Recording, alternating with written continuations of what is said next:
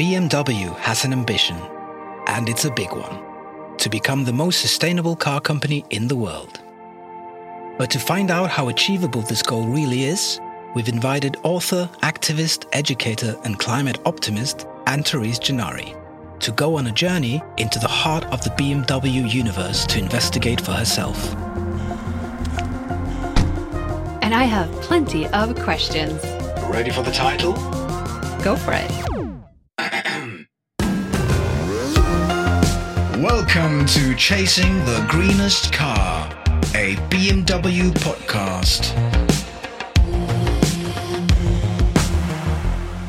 Beautiful. Thanks. Chasing the Greenest Car, a journey with BMW. Episode 6. How do we create a positive social impact? Hello, I'm Anne-Therese Gennari, and I'm going on a journey to find out what BMW are doing to create what they call the greenest car. The world is obviously facing a climate emergency that isn't going away, but I am what I like to call a climate optimist, which means I believe that the best way to improve the future is to face those challenges with a positive attitude. Adopting the right mindset emboldens you to take action. And while it sounds like BMW are taking action, I still have a million questions. And I'm not just going to take their aim at face value. There are a lot of challenges to overcome, and I have no idea what the car of the future should look like. Or even if it should look like a car. Or even be one. On this journey, I will hopefully find out. Today, we are in the I-4 heading to our first stop, which is the campus at BMW Welt, Munich. And I'm going to be finding out about the whole idea of social responsibility and how that factors into building the greenest car. In a world where people and cultures are increasingly connected and, as a result, face new social challenges, it is more important than ever that global companies recognize and embrace their social responsibility. With a multinational workforce and locations on 5 continents, targeted sustainable commitment is an integral part of the BMW Group's identity. Without it, creating the most sustainable car isn't possible, because social sustainability goes hand in hand with sustainable production. But what are these responsibilities? What forms do they take? And what are the challenges to come? Let's find out.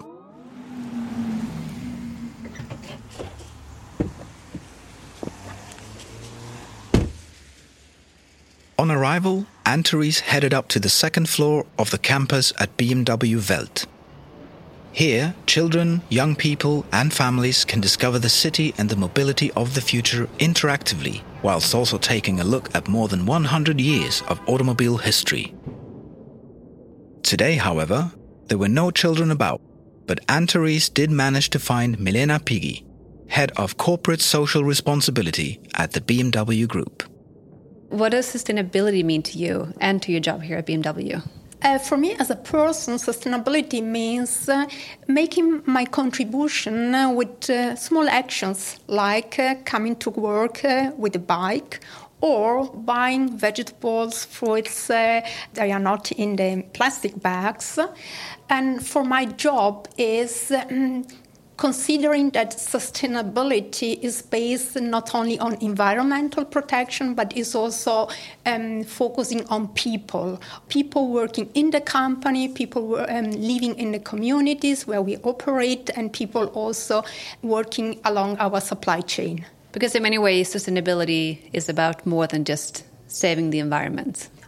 I fully agree with what you say. Sustainability is about planet, but also humanity. And we, as a company, we are part of this humanity. We are part of the community. And that's why we have to take care also of this aspect of the sustainability as well. So if you were to describe social responsibility in your own words, what would that be? Social responsibility means driving social impact. And when we approach new projects or new partners, we always look into the program, and we want to be focused, we want to be long-term engaged, and really to measure the impact of the programs. It's not about the quantity of activity, it's about the quality, what we achieve with our social responsibility activities. So can you give some examples of projects that you are working on right now, on the ground or elsewhere?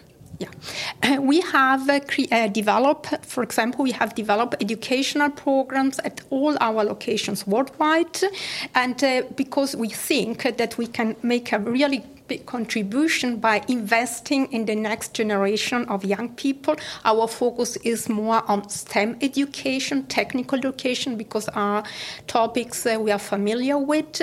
And what we do is really to work with partners. We don't see us as sponsor of, let's say, foreign or projects that have been already created. We want to co-develop with our partners projects and really be involved from the beginning in the development of the projects on the program.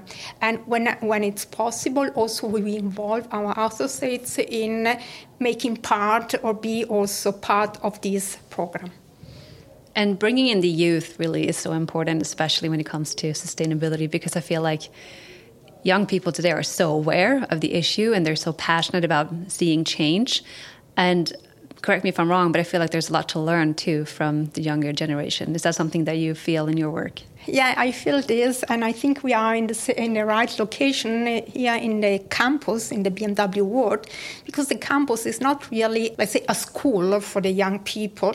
Yeah, they can learn, but we can learn from them. And I think that we really have to consider the young generation as young stakeholders. We can learn from them a lot. And when I participate in such workshops, I have to say that I learn a lot from them. They inspire me.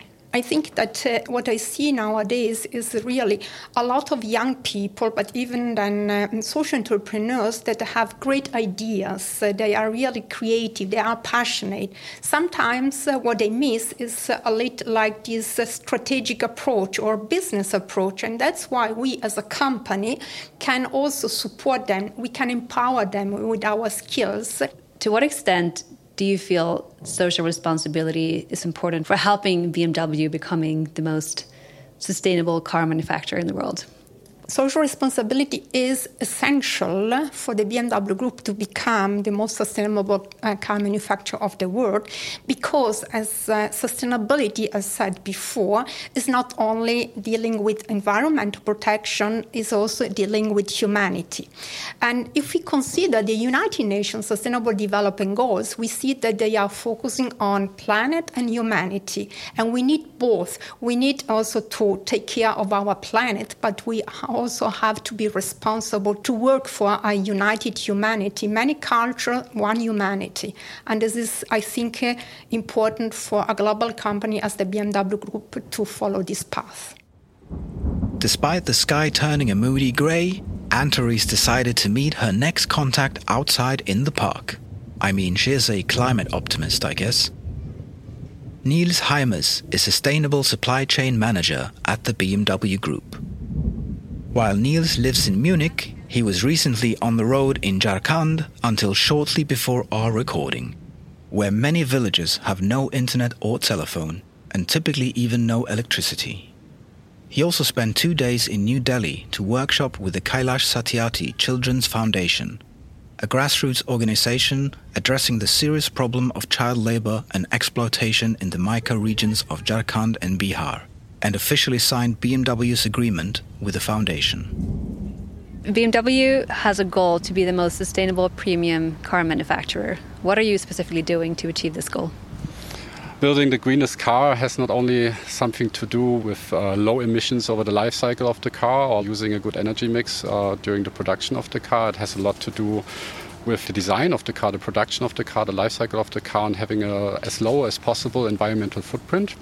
But on top of that, and I guess the most important, is that we have socially accepted impact, since we are like a globalized company, an international company with building more than 20 to 30,000 parts into our cars, very complex machinery, we have an impact. We have an impact globally on countries, on societies, and we want to make sure that there's no negative impact bound to this. So I feel like the more people I talk to at this company, I'm starting to realize what a complex mission it is just to create a car to begin with, but then only all the aspect that goes into that, especially if you want to be ethical, sustainable, socially sustainable. And we're actually lucky to catch you, that you're here in Munich, because you were just traveling. You were in northern India, in Jharkhand, and without any real infrastructure, internet or telephone, so definitely different from most of us are used to. Do you want to tell us a bit about your journey and what you were doing there? So we were actually in Jharkhand because most of the mining for the raw material that I'm personally responsible for, mica or glimmer, is happening there. And it's happening under, mostly very questionable conditions, because it's officially illegal to mine this material in Jharkhand and Bihar. And this is why it's kind of an illicit space. So this material is mined in artisanal mining and small-scale mining by mostly very low castes. The caste system, unfortunately, is still existent, even though it was abolished in 1950.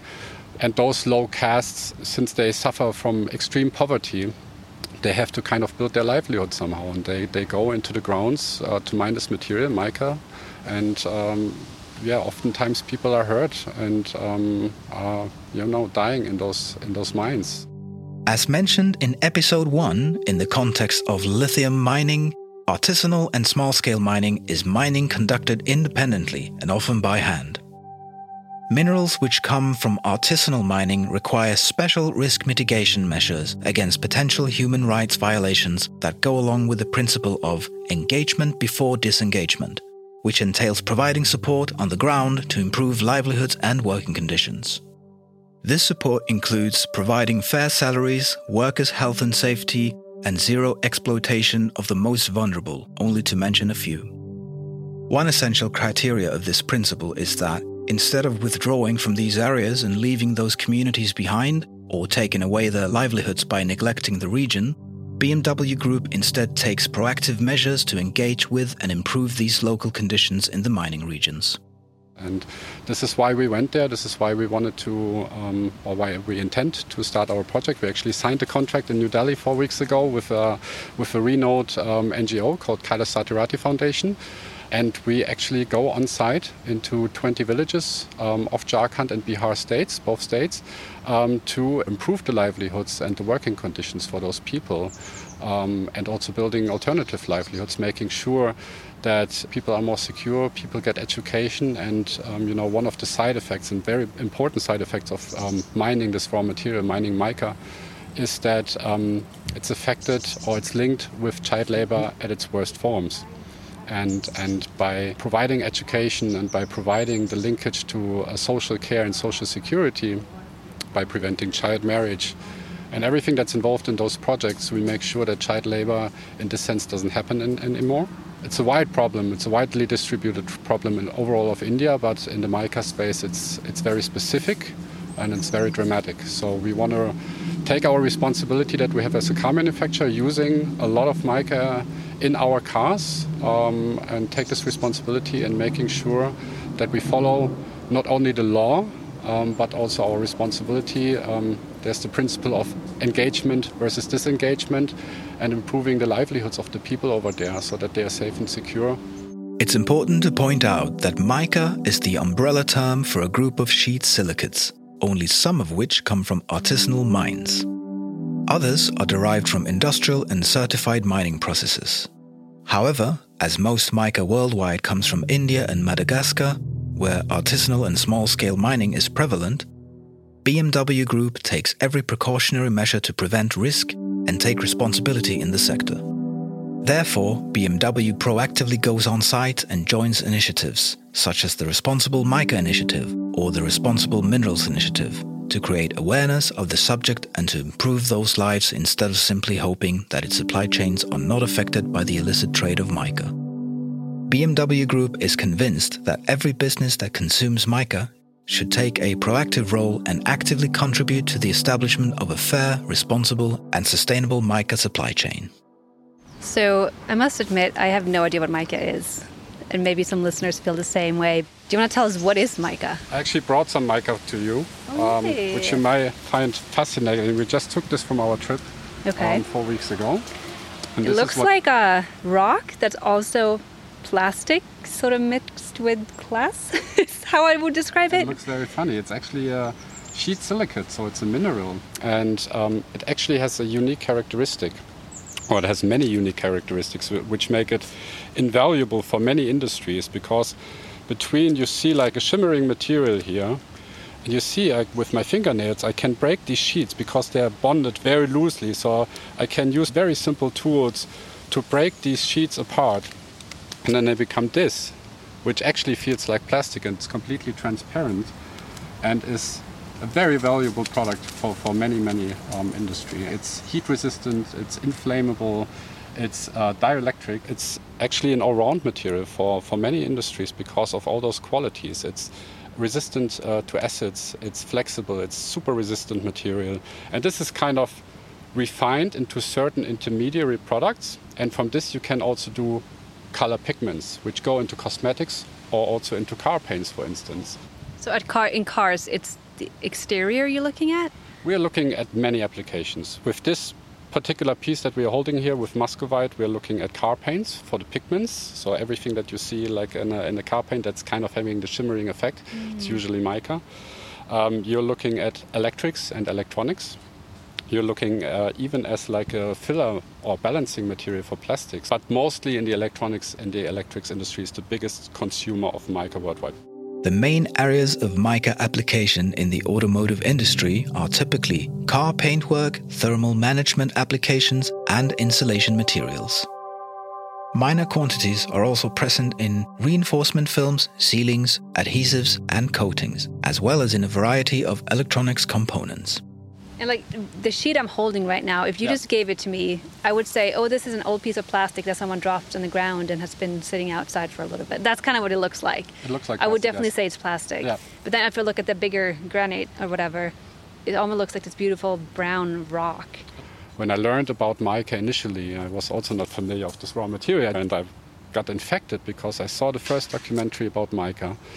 And the first documentary showed those mining sites with kids all over the place. Also their personal peers, mothers, fathers, uncles, whatever, the whole family. It's a whole family game. Everybody goes there to try to dig out as much as they can.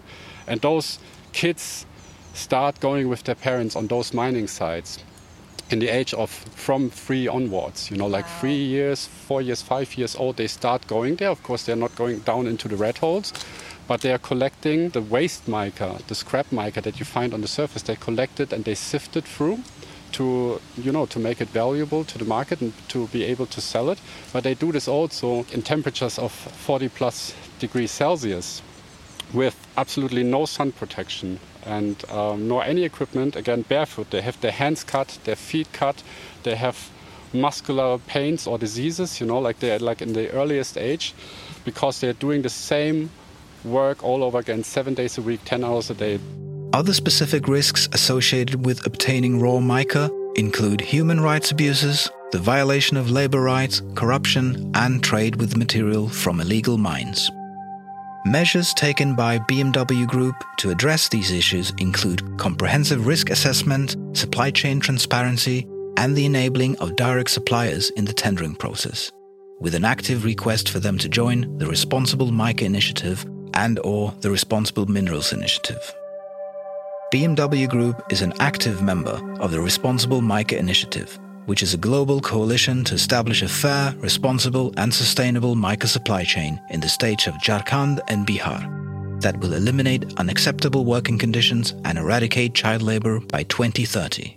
So what do you see for opportunities, having been there and experienced what they're going through and also having the ability to help people?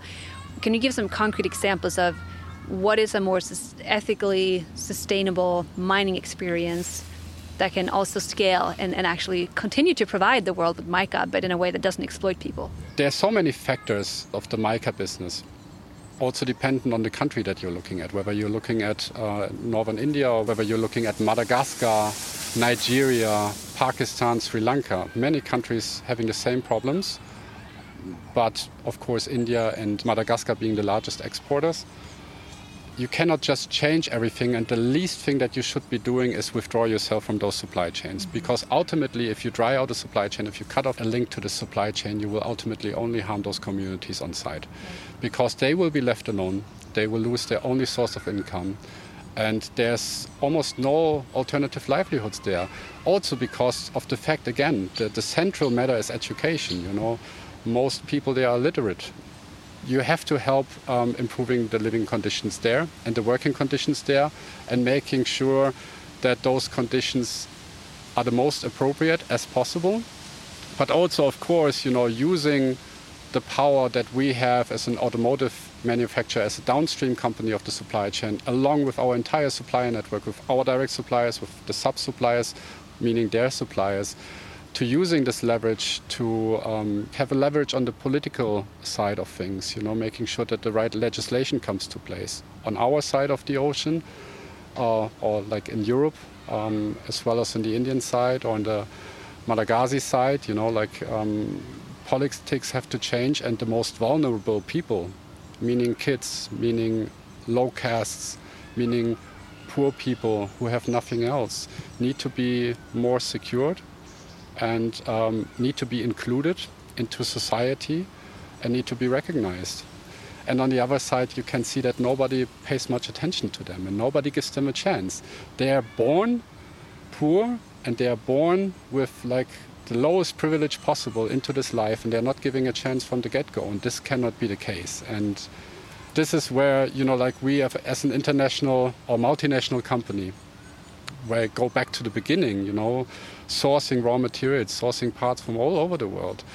Why do companies exist? Companies exist to provide livelihoods. Companies exist to provide prosperity. And we are not only there to provide prosperity to Germans or Europeans or, you know, people selling those cars or buying those cars. It has to go equal. It has to go balanced. And it cannot be that we sell our cars here with a certain margin, and on the other side of the planet, in some countries, people who take out the raw materials necessary suffer from hunger, from malnutrition, from starvation, from low to non-education, all on our dime. And this is where everybody, you know, like in all industries affected, not only automotive industry or cosmetics industry, chemical industry, plastics industry, military. Everybody has to step up to the plate and participate, take over responsibility, join initiatives, and making sure that this prosperity is distributed equally, at least in a way that proper living wages, you know, are provided to those people, and that nobody has to suffer because of a luxury product. And this is also what it means to build the greenest car, the most sustainable car, to provide individual mobility on the most sustainable way, to making sure that you have this positive impact and not a negative impact. That's what it means for me, at least. After parting ways with Niels, as I expected, those moody clouds burst and the rain came pouring down. But the script is the script, and Antares Gennari is a trooper. So rather than flee indoors, she stuck to plan A and met with her next guest outside. This lucky person was Vanessa Buchberger, Senior Expert Sustainable Supply Chain Management. And fortunately for her, the BMW Fits entrance has a pretty big canopy, so it wasn't too bad. So what does sustainability mean to you and to your job here at BMW? So for me, sustainability is really the search of a compromise between human activities, but on the other side to try as much as possible not to influence the planet and the human rights. We cannot live without human activities. We need them for well-being, for our life in general, but we must really be careful not to have too much influence on the other side. So BMW's goal is to be the most sustainable premium manufacturer. What are you doing to achieve this goal? Yeah, so our goal is to have the most sustainable supply chains. So we try as much as possible, especially for critical material, to go to the origin, to look at the conditions there, at the ESG criteria, environmental, social and governance topics. And we are working on a risk-based approach. So we look where are the biggest risk and are looking for mitigation measures and taking action to improve all this.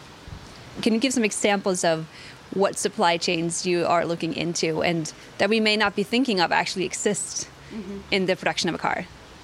Yeah, so I'm specialist in organic materials. So we have in the car few, but we have some materials coming from the nature or from organic origin. So it's the case for leather, for example, or for natural rubber. So these are the two main organic materials in the car. So beside this, we have a lot of minerals and coming from extractive industries. You mentioned rubber, which is one of the mandatory basic materials for car tires. Why is this material so problematic to procure? You need for a tire approximately 40% rubber. Half of it for a passenger car is synthetic rubber, and half of it is natural rubber. And natural rubber is really coming from the tree, from the rubber tree.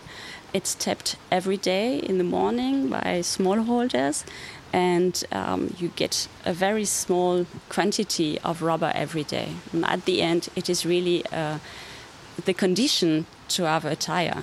It means the condition for mobility, actually. And worldwide, we have more than 8 million smallholders working with natural rubber, planting natural rubber, and tapping natural rubber every day. So it's really a very important commodity worldwide for the mobility, not only for cars, also for trucks or for planes. And so it can't just be artificial rubber. It has to be some percentage natural rubber. Is it because of the quality of the tire, or it just doesn't work without that piece of it? Yeah, it's because of the quality of this material. It is really specific. Even with a lot of research, it was not possible to replace totally the natural rubber through synthetic rubber. So we need, because of this quality of the materials, you need it in the car. So are there any alternatives? Because Ferdinand mentioned that you're working on the FSC certified tires, which to me sounds incredible. I've never heard of anything like it before. Do you want to speak a little bit more about this? Or is this something we're going to be seeing soon? Or what are the potential hurdles or opportunities in that field? So FSC is a well-known certification for forestry, actually, at the beginning.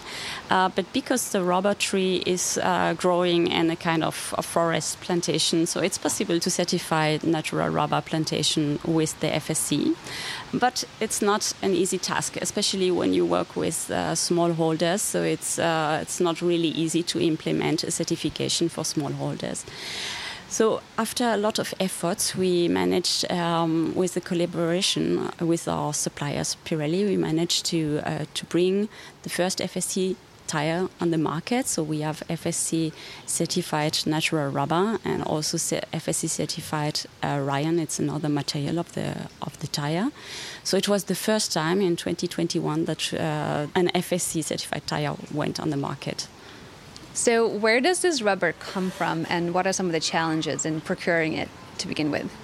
So rubber is very specific. It grows only in very limited region. So it's around the equator belt. So it's growing only in this region because of the weather and the condition there. But the challenge is that in this region we have still big forests. It's in Indonesia, it's in the Congo Basin in Africa. So we have very big forests that have to be protected, and we must really take care of the environmental conditions there. And also the other challenge is that, as I said before, the rubber is growing or is planted by smallholders. And these smallholders are sometimes working in difficult conditions in these countries that are developing countries. So we have to look at how they are working and that everything is fine with these people. On that topic, end of last year, the BMW Group, together with Pirelli and the BirdLife NGO, launched a 3-year program to improve the living conditions for these indigenous people. Can you tell us a little bit more about this program and what BMW are doing there? So it's a project that takes place in Indonesia, in the Hutan Harapan Restoration Ecosystem Concession. And this is a big area of 100,000 hectares that is in the end of BirdLife International and their partners since almost 10 years now. So we started last year a common project with the company Pirelli and with the NGO BirdLife International. That is a sub-project in this big area. And our aim is really to work for deforestation-free natural rubber supply chain. So we have a big program in place. It will last for 3 years. And we are working on several components in the project. We are working to protect the forests. We are working to support the local people there, the local community. We are also strengthening the natural rubber supply chain with providing some trainings for the natural rubber farmers, but also bringing more transparency in the supply chains. It's very important. And on the other side, we are looking for more engagement of the women there. So, women empowerment program is as one component of the project. And it was also very important for us to support BirdLife with the biodiversity monitoring. So we have, for example, cameras that are in the forest trying to look for tigers and gibbons. So the target here is really to get to a monitoring of these endangered species. Women empowerment, female smallholders, educating girls in schools is a big part actually in reversing global warming and spearheading this fight against climate change, if that's how to put it. Do you feel like being able to do these initiatives actually helps strengthen that goal of helping women take stand and become leaders in their communities and not just help biodiversity in their own communities, but actually the world at large, because these areas obviously are so essential from a biodiversity standpoint and also from the fact that these forests needs to be protected. Do you feel like there is an opportunity here for companies like BMW to step in and actually help in that empowerment? Our target here with the project is really to try with a pilot. We have a strategy, a common strategy with our partner, so we try with this pilot. And I think, for example, for the women empowerment, we will set up trainings in order to help these women to take leadership. And we can see with several examples that you may have some really very interesting and engaged women that can come out of these activities and then further than for this pilot project, maybe in the future have the ability and the tools to go further and to work not only in this region, but maybe in another framework. Someone who's so part of reshaping the supply chain and having an ability to make some of those really cool decisions, how do you feel about the future? Are you optimistic about the future? Are you excited about the future? What are some thoughts that you feel that the world is heading towards? Yeah, I think you cannot do this job without being optimistic. But, I think I am realistic. It's not everything is going well, but I'm really sure that each little step is important. So, and this is why I'm optimistic, because if everybody is doing a little thing and next day another little thing and so on, so everybody can take its own leadership and takes its responsibility to improve everything. And we need a lot of improvements. I think it's very important. You are what I would call an optimist in action. Yeah, probably. For the day's final interview, a change of location was needed. And what better location to ask for than BMW headquarters itself? This high-rise corporate HQ was constructed between 1968 and 1972 and is one of the great landmarks of Munich. The tower consists of 4 vertical cylinders, which is why the building is also known as BMW Vierzylinder. And yes, while to you and me it may look like a giant set of hair curlers, it's actually meant to represent 4 cylinders of a car engine, which I suppose makes more sense. Anyway, she was here to meet 2 very inspirational people, BMW colleagues Sabrina Kohlbeck and Jakob Hamer. Jakob works in the Better Development Department, working on state-of-health functions for batteries, and Sabrina works in the Controlling Department, but they also work together. So we're sitting here with two people that we were really crossing fingers to be able to catch because they're busy and doing amazing things. So thank you for being here. It feels cool to have two people on the podcast together right now. So do you want to just share the story of how you come to work together?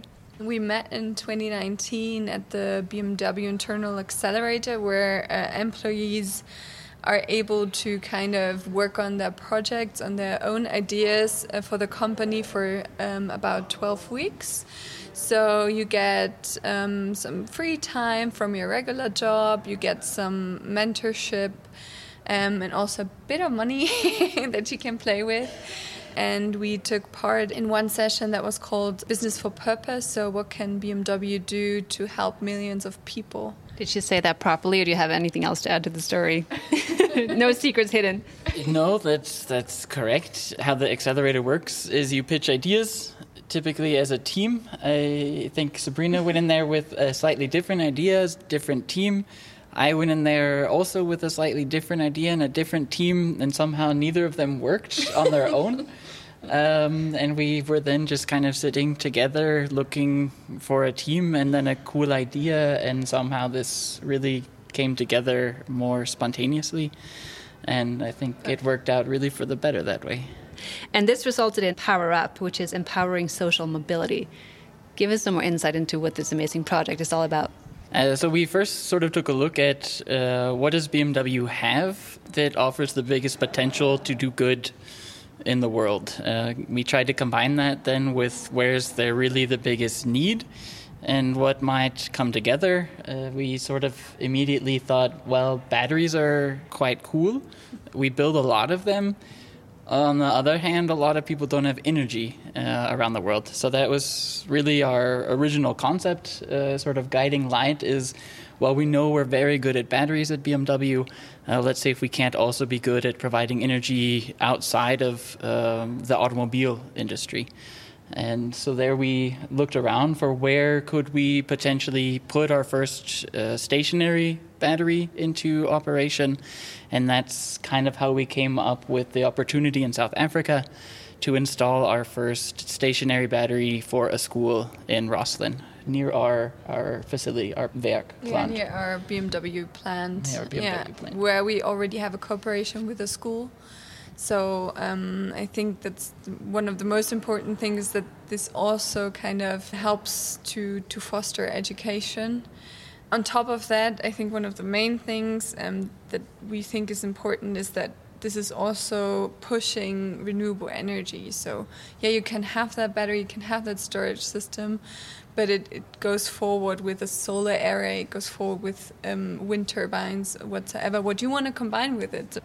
So for anyone who has no insight, what does this mean for a school, for a community? Is it just one battery? Is it multiple batteries? Or how much power is it actually that we can do? And how many lives can we help from this simple but yet very complex project? For this pilot project, we're using 6 plug-in hybrid batteries from X3s, as X3s are also produced in South Africa. We can basically power the school day and night, so about 100 lights, a water pump, and the computers that they have at that school. So that's pretty cool. And 500 students. So one school, 500 students, their computers, their lights. Everything they need. Yeah. I mean, one thing we definitely discussed in the beginning phases is what can you really support with energy? And to me, education is so critical to everything. We don't often know what is best to really support. If it's a business, if they should build iPhones or whatever else, we can't really say that. So rather, let's support education, and the people there best know what to do with that energy and everything in the end. So that's why I think we really like schools focusing on that. We've also had contacts with some hospitals. We also find that quite a nice solution to support. We can't produce batteries for every household that needs energy, but I think if we stay focused, we can still make quite a good impact. And we do have an impact there, especially because in South Africa they suffer from power outages every day, like 2 to 4 or 6 hours even at the moment, I've heard. And that energy is from fossil fuels and also very expensive, as it's a monopolistic supplier. So whatever they're saving from energy costs now, because the sun just provides it, and our storage system. They can use for books, for additional computers, and like this, they can help themselves afterwards when they know where to go. So the pilot project starts at a school this year in South Africa. If this succeeds, what are the next steps? I think that one thing we really would love to happen is that BMW establishes a process for evaluating which batteries we can use for these types of projects. As we mentioned, there's probably a limited number we can use, but the need is there, and I think also the availability of batteries is there. So once we have shown that this process works exactly like we're doing in South Africa, then we can roll it out to then other schools around the globe. We always have connections in Chennai with our plant in India, or San Luis Potosi in Mexico. And I think that just using our global network at BMW with our resources, we can start addressing the needs one by one and see how quickly we can scale that up. So as people who really work in the intersection between corporation and community, and who are on the front line of empowerment in a way, because you are like really hands-on with this project, what makes you excited about the future? For me, it would be that I have the feeling that it's now time. People finally realize it, and if there's more people pushed towards the same goal, I think we get there even faster, and that makes me really excited. And that's also what we feel in the project. Everyone's super excited and really thinks about the next steps and integration into regular processes. So we haven't seen that in the beginning. It was pretty tough for us, but now, it's getting accelerated a bit easier, and that makes me really excited. Anything to add? Or you agree with everything she just said? I think she said it way better than I could. That was quite good. The search for the greenest car is a search that is taking place right now in reality. But it's a search that begins in the imagination. What is the greenest car? How does it look? How is it built? What goes into making it, and what happens to it after? Take a moment to think about the future. These will be built by people treated with respect, fairly, people that enjoy the same rights whenever they work, either for our company or for our suppliers. It's a circular car with a plus, so it's getting developed in the most sustainable way, but whatever is in between, whatever can be used in that development process or afterwards, and especially batteries, we would like to have this as an add-on with social responsibility and kind of have it as a plus. Yeah. Every procurement made, every button clicked, every target reviewed must account for the impact, whether it's being a negative impact or a positive impact. It has to account for the sustainable impact it may have or may not have. And it cannot all be about economic growth always. It always comes back to my favorite quote of Mahatma Gandhi, who said, this world can provide for human need, but not for human greed. With another leg of the journey complete, Anne-Therese was back on the road once more, and she seemed particularly thoughtful. So how is your day looking into social sustainability? It was really eye-opening, actually. Want to hear my top 3 takeaways? Absolutely. Firstly, it's about so much more than just cars and all the nuts and bolts. It's about people. Every person and community in the value chain has to be considered. And that's the responsibility side of sustainability, right? Well, actually, it's all the same side. A supply chain that isn't socially responsible isn't sustainable. Or at least it shouldn't be, and that's where transparency comes in again. If you can see exactly where all your materials are coming from, right down to your suppliers, you can't use ignorance as an excuse if people are being exploited down the chain. It sounds like that's leading to your second point. It is, and this was kind of the eye-opening part. Go on. It's the fact that if a company like BMW is sourcing from a country where child labor or dangerous working conditions are going on, the socially responsible thing to do isn't to stop doing business in those countries. Then what is? The socially responsible thing is to invest and change the conditions. You might be a car company whose business is making cars, but when you have to rethink the whole nature of your supply chain, suddenly you're working with communities to support and educate people and bring about positive change. It's a huge thing and a lot of work. A lot of work. Yeah, but the world is truly global now, and we can't mistreat the planet and other people and pretend not to see it. It's simply not possible. So it's great to see that people at BMW are having such passion to getting us there. And yeah, it makes me optimistic. But it's still hard to believe. It's a set of challenges that still exist so far into the 21st century. And what does that mean for the greenest car, do you think? I'd say it means that a truly sustainable car can only exist when we've changed the relationship between manufacturers, suppliers, and the communities involved in creating it. The greenest car won't just be an end product. It'll be part of a huge paradigm shift. Now that is eye-opening. And I would say still a work in progress. Where are we going next? Well, there's still a long journey ahead to reach the greenest car, and a lot of changes are still needed. Why don't we go and find out what those changes might look like? At BMW, I believe they call that subject innovation. Then let's check it out.